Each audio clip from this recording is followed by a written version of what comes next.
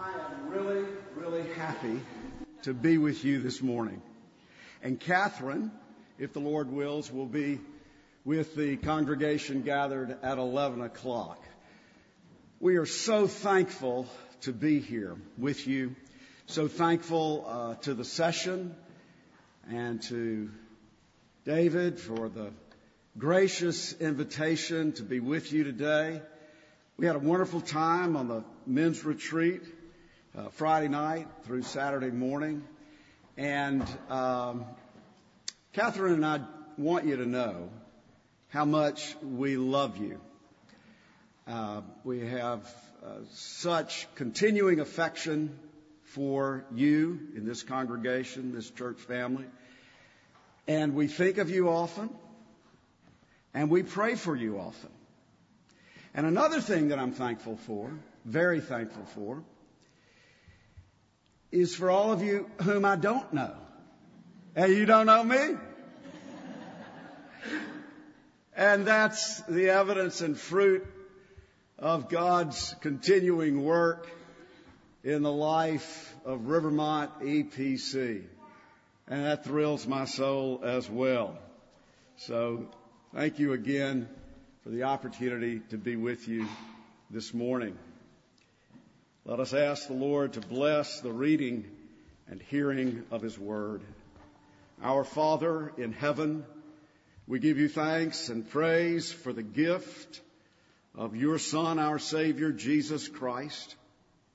And in His name, we pray the blessing of the Holy Spirit upon us afresh, to open our minds spiritually, to enlighten our eyes spiritually, to unstop deaf ears, to soften hardened hearts.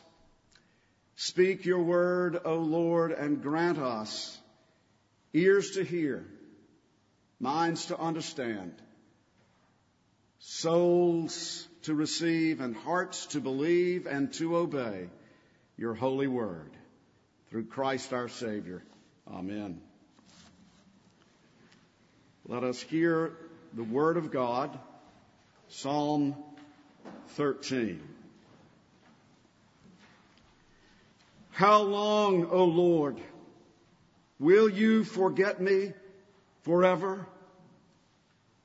How long will you hide your face from me? How long must I take counsel in my soul and have sorrow in my heart all the day?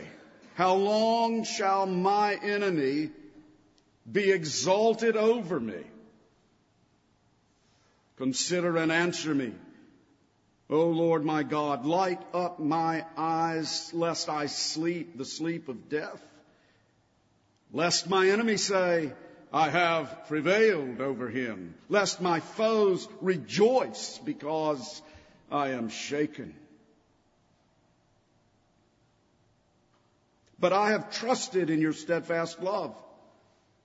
My heart shall rejoice in your salvation. I will sing to the Lord because he has dealt bountifully with me. And now to him who loves us, who has freed us from our sins by his blood, to Jesus Christ be all praise, honor, glory, dominion, and power forever and ever. Amen. On the men's retreat, we focused on the theme of face-to-face with the Lord, face-to-face together in the presence of the Lord in prayer. We looked at the Lord's Prayer as a guide to prayer, and we also did a prayer workshop, if you will, on Psalm 23, learning to pray the Psalms. And one of the ways I believe that we can grow stronger in the life of prayer, real prayer in accordance with the Word of God, is to pray the Psalms. That is, to read the Psalms prayerfully, slowly, meditatively, reflectively, letting the Psalms speak for us. letting the Psalms be our personal prayers. Now, this spiritual discipline of praying the Psalms takes time. It takes stillness and quietness. You can't do it on the run or in a hurry. And I dare say that most of us in our prayer life these days, very busy days, full of all kinds of distractions, we need to slow down. We need to get free from those distractions and need to get still and quiet before the triune God and enter into that deeper personal communion with the Father, the Son, and the Holy Spirit in accordance with Holy Scripture. And I know that I need to do that. As I shared on the retreat, I'm trying to grow in that area. And praying the Psalms can help us to do that. The book of Psalms is the prayer book of the Bible. It contains prayers written by men but inspired by the Holy Spirit. And that's important because it means that the Psalms teach us how to pray in accordance with God's Word. The Psalms serve as guides to prayer and help us learn how to pour out our hearts and souls to God in times of trouble as well as in times of joy. The Psalms also make perfectly clear that the life of the true believer inevitably involves difficulty, conflict, sadness, sorrow, trouble, danger. The Psalms show us that for the true believer, life is difficult indeed. Life is a fight. There are external enemies. There are real people in this world who hate God and hate His people. And then there is our own sinful nature, which remains within us, inclining us to disbelieve and disobey God's Word. And there is the enemy of Satan and his minions, tempting us to sin, pestering us with worldly distractions, accusing our consciences, mocking us for our feeble faith. So read the Psalms, and you will see that not all of them are beautiful words of comfort, as in Psalm 23, and not all of them are songs of praise, such as Psalm 100. There are many psalms which are expressions of agony and doubt and fear and faith in the midst of spiritual warfare. Psalm 13 is a good example. How many of us in one way or another, at one time or another, have felt like crying out with the words of Psalm 13, "How long, O Lord, will you forget me forever?" And even if we did not say those words, we may have felt them and felt forgotten. And so God has given us Psalm 13 so that we can know and be assured that it's okay for us to cry out to God in that way. Now, this is one of those prayers, a lament or a complaint, which at first we might be hesitant to pray. After all, we might think that it sounds irreverent, borderline blasphemous. It might seem wrong to pray this prayer because, after all, we know in our heads, we know that God does not and will not forget us. That's what the Bible says. So why would we bring a complaint like this to God? It would seem to be invalid from the start. And worse, since God has said in His Word that He will never leave us nor forsake us, then it seems as though we are accusing God of breaking His Word. Should we really cry out to the Lord, "How long, O Lord, will you forget me forever?" It's pretty bold stuff. It pushes the envelope of personal piety pretty far. And we might say that it doesn't really express true faith very well. We could criticize this prayer by saying that anyone who prays like that obviously does not have real faith. Obviously does not know the promises of Scripture. Obviously does not have a very mature relationship with God. We could say those things.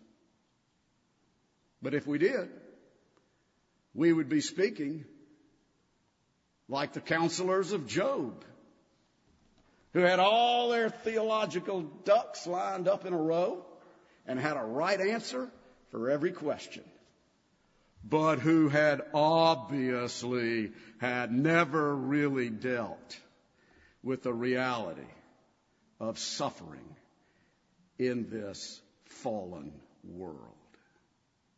So let's accept Psalm 13 for what it is. The Word of God for the people of God, so that you and I have words to speak to God in times of trouble and suffering. Psalm 13 is a gift of God given by the inspiration of the Holy Spirit. The Creator who made you knows you better than you know yourself. Before a word is on your tongue, the Lord knows it all together. He knows what you think. He knows how you feel. And God knows that in your heart, from your perspective, when it seems your world is crashing down all around you, when you have suffered for a long time, when you have prayed for a long time but have not received the answer that you want, when one trouble piles up upon another, God knows that you wonder if He has forgotten you. David, a man of faith, felt that way. God used David as an instrument of the Holy Spirit to write this inspired psalm so that you and I might be assured we too can approach God with this cry of lament.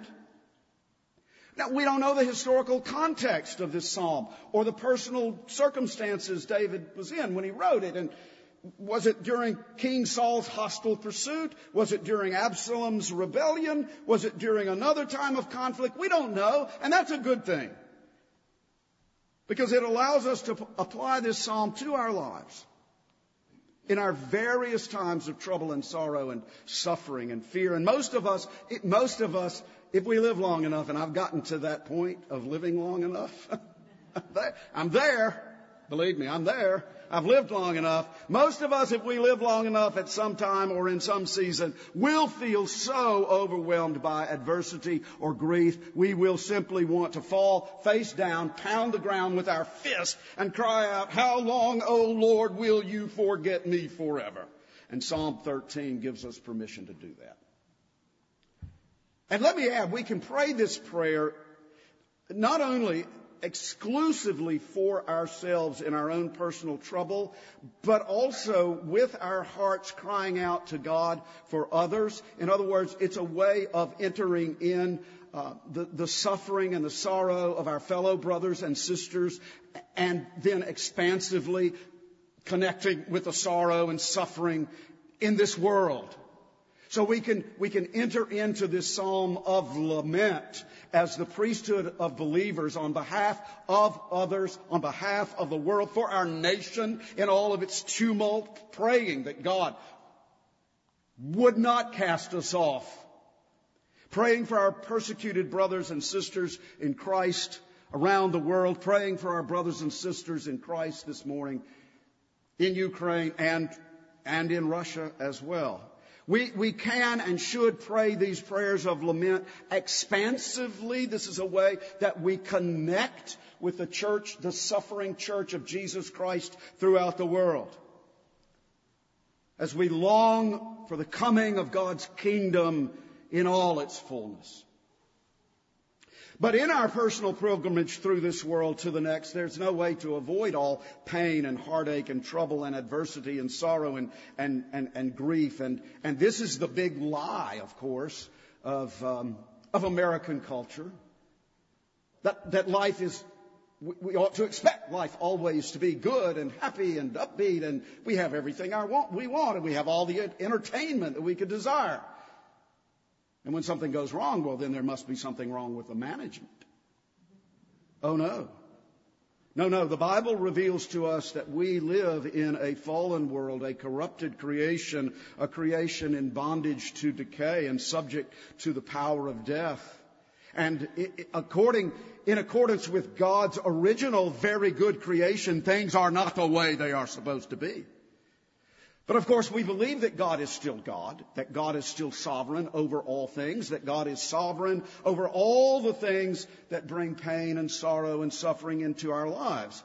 We affirm that God has not lost control over this world. God is not powerless in the face of suffering. But at the same time, we acknowledge the reality that we don't live in the Garden of Eden. We do live in a world corrupted by sin and filled with suffering and sadness and overpowered by death, because we do not yet live in the perfection of the new creation and that everlasting kingdom of righteousness, peace, and joy, in which death shall be no more, neither shall there be mourning, nor crying, nor pain anymore. And until that day, while we live in this fallen world, it is inevitable that we will experience adversity and sorrow and sadness. And Jesus himself said to his disciples, "In the world you will have tribulation." The Apostle Paul encouraged the early Christians, saying, "Through many tribulations we must enter the kingdom of God." And by the way, he said that just after he had been stoned nearly to death. So from both the Old Testament and the New Testament, we learn that God's faithful people suffer hardship, adversity, persecution, loss, and grief in this world. And the Apostle Paul was quite transparent with his feelings when he wrote to the Corinthians, "We do not want you to be unaware, brothers, of the affliction we experienced in Asia. For we were so utterly burdened beyond our strength that we despaired of life itself." Think of that. Even the Apostle Paul and his missionary companions at one point were so utterly burdened beyond their strength that they despaired of life itself. Now, that sounds as though perhaps the Apostle Paul himself might have cried out with a prayer quoting Psalm 13. "How long, O Lord, will you forget me forever?" In our own day, in our own way, we may have those moments when Psalm 13 speaks for us from the depths of our souls. Whenever there is prolonged suffering or hardship, it might be chronic illness or chronic physical pain or caring for a loved one with chronic illness. Caring for a loved one who suffers physically or who suffers mentally. It might be that continuing problem that just won't go away, and for whatever reason you just can't get it resolved. It might be a series of circumstantial hardships, trouble upon trouble, troubling your life. It might be an injustice, a wrong done to you by a malicious person, which has continuing negative consequences in your life. It might arise from those old tapes from long, long ago of hurts and regrets and failures and woulda and coulda and shoulda that just keep on playing and playing in your mind. And in any of those cases, we might cry out, "Why do I have to keep dealing with this? Why do I have to keep going through this? Why doesn't God deliver me from this?" Well, that's exactly what verse 2 says.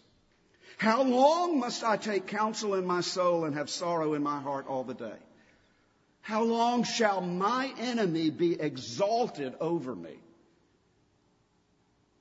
At this point, the psalm has really taken us down almost to the breaking point, almost to the point of despairing of life itself.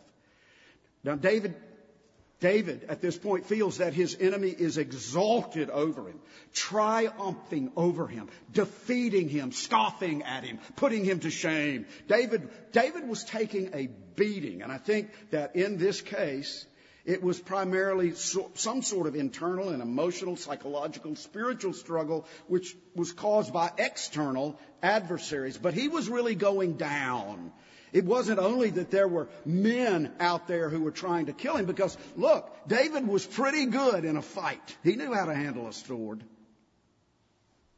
But something else was going on. There was a fight in his mind, a struggle in his soul, which he was afraid that he was losing and that he was going to lose. Whatever our battles, whatever our enemies, our adversities, you see, the real enemy, the real adversary is the devil himself, who will tempt us. He will tempt us to abandon hope. Give up our faith in God. Sink in defeat and despair. That's where Psalm 13 touches bottom, at the bottom of our souls, at the bottom of our lives. But Psalm 13 does not let us abandon hope.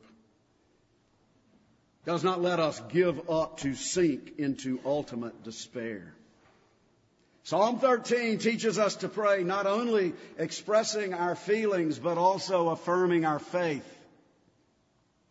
As do so many Psalms, Psalm 13 moves from fear to faith, and Psalm 13 moves us from fear to faith. After those crying questions, David then, as our example and teacher, begins to pray in faith. Verse 4, "Consider and answer me, O Lord, my God. Light up my eyes, lest I sleep the sleep of death. Lest my enemies say, I have prevailed over him. Lest my foes rejoice because I am shaken." Now David is not simply crying out to God, expressing his pain and fears. At this point, he is calling upon God to act. This in itself is an expression of faith in God. God is honored by our expressions of faith in him. God is honored by our prayers when in faith we call upon him to act in accordance with his word. In these verses, David acknowledges and affirms that God has the power to give him new strength, to light up his eyes. What a wonderful image. To give new light to his eyes, new life to his soul, and rescue him. So Psalm 13 gives us a prayer to pray in times of darkness and depression, but it does not let us stay stuck in self-pity and despair. That's important. That's where the psalm turns. Psalm 13 moves forward, and Psalm 13 moves us forward. Psalm 13 looks upward, and Psalm 13 causes us to look upward. It gives us the words to pray for spiritual light in times of spiritual darkness. Despair begins to turn to hope. Fear begins to be transformed into faith. David calls upon God for protection and deliverance, and then he begins to climb up out of the valley of the shadow and to walk in the light of life. And then Psalm 13 concludes with a wonderful affirmation of faith. I have trusted in your steadfast love. My heart shall rejoice in your salvation. I will sing to the Lord because he has dealt bountifully with me. Now that's quite a transition, isn't it? From verses 1 and 2 to verses 5 and 6. The prayer that began with a cry of despair concludes with an affirmation of faith. Now that's really good therapy. That's really good mental health therapy. That's really good spiritual health therapy. You see how it works? It begins with an honest, transparent, gut-wrenching expression of feelings, unashamedly spoken to the Lord. That's being honest with yourself, honest with God. But you don't get stuck there. The next thing is to call upon God for your help. Cast all your anxiety upon Him, and in the recognition of your own weakness and helplessness, ask God for His power to be at work in your life. So at that point, you are no longer focused on your problem. You become focused on God's power. And then thirdly, focused on God's power and faithfulness and goodness, your faith is renewed, your spirit is refreshed, your heart is encouraged, you have new light in your eyes by which you may, with faith, look up to the heavens and express your affirmation of faith and hope. My heart shall rejoice in your salvation. I will sing to the Lord because He has dealt bountifully with me. Now that's how we move from despair to hope, from fear to faith. But there's something else that we need to consider, most importantly. How can we be sure that this is a prayer that God will receive from us? Well, let me ask you this. Who was it? Who was it? Of all the men who ever lived, who descended into the depths of utter sorrow? Who was it? Of all the men who ever walked the earth, who really had the experience of being forsaken by God? Who was it,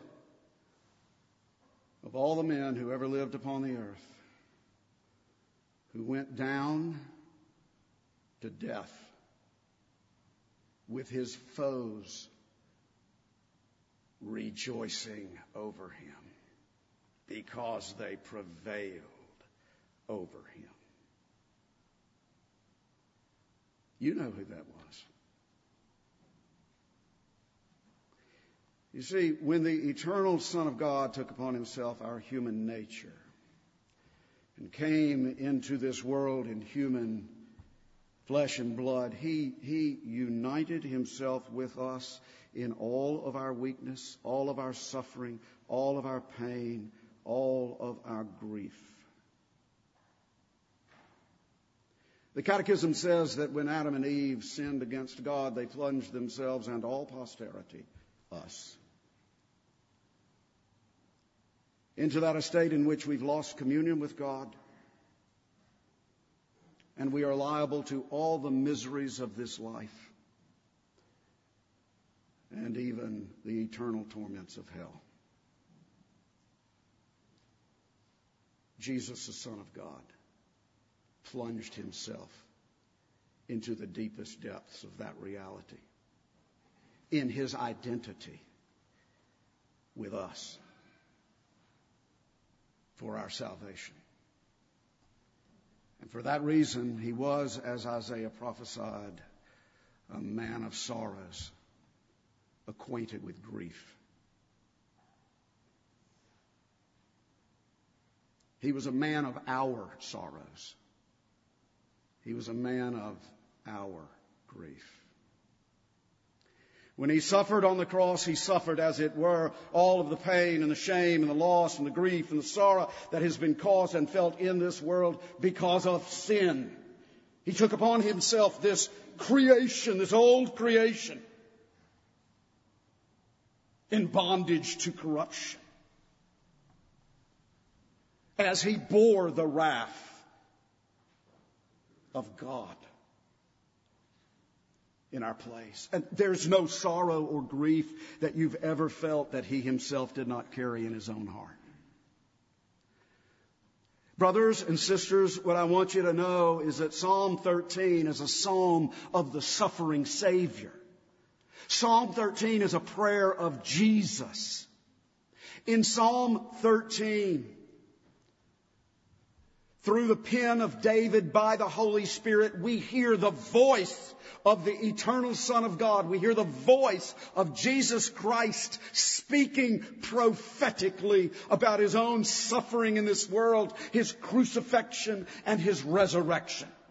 He has been there for you and for me. He has been through it. He has plunged himself into your darkness. He has walked through your valley of the shadow. He has faced and fought your enemy, the devil, and he has won that war for you. He was forsaken as he died on the cross. And because he was forsaken, those who trust in him will never be forsaken. Believe. Come to Jesus Christ anew and believe.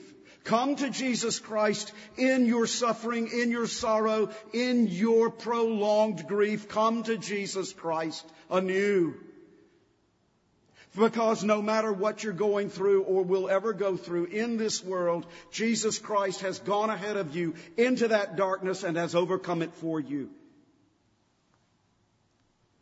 As one spiritual counselor of the late 16th, early 17th century said, when you are sick, suffering, afraid, offer all of your pains and weakness to our dear Lord and ask him to unite them to the sufferings that he bore for you. Come to him and ask him to unite your sufferings to the sufferings he bore for you. And in your suffering, find yourself in union by faith with Jesus Christ in his suffering for you. For when he seems far, he is very near. And he is the one who will transform your suffering into eternal glory. Earlier, I referred to Jesus' statement, in this world you will have tribulation. But that's not all that he said. He went on to say immediately, on the night in which he was betrayed, just prior to the betrayal, Jesus went on to say, take heart. King James Version, be of good cheer. That's what we've been saying at Covenant EPC in Monroe for the last 2 years. Be cheerful, not fearful. Jesus Christ has overcome the world. And because he has overcome the world and overcome death and overcome all the powers of darkness and sin, we, through faith in him, share in his eternal victory. And by his power, we are more than conquerors through him who loved us. For there is nothing in all creation, not even death itself, which will be able to separate us from the love of God in Christ Jesus our Lord. In our union with Christ in his death and his resurrection and ascension into heaven, we may confidently affirm our faith and hope. I have trusted in your steadfast love. My heart shall rejoice in your salvation. I will sing to the Lord, because he has dealt bountifully with me. To God be the glory, Father, Son, and Holy Spirit. Amen. And let us pray. Our gracious Father, we thank you for the glorious gospel of your Son, Jesus Christ, who came into the world to bear our sin in his own body on the cross, loving us and giving himself up for us. And we rejoice in his victory over all the enemies of sin, death, darkness, and destruction. That in him we have life everlasting. to the glory and honor of your name. Amen.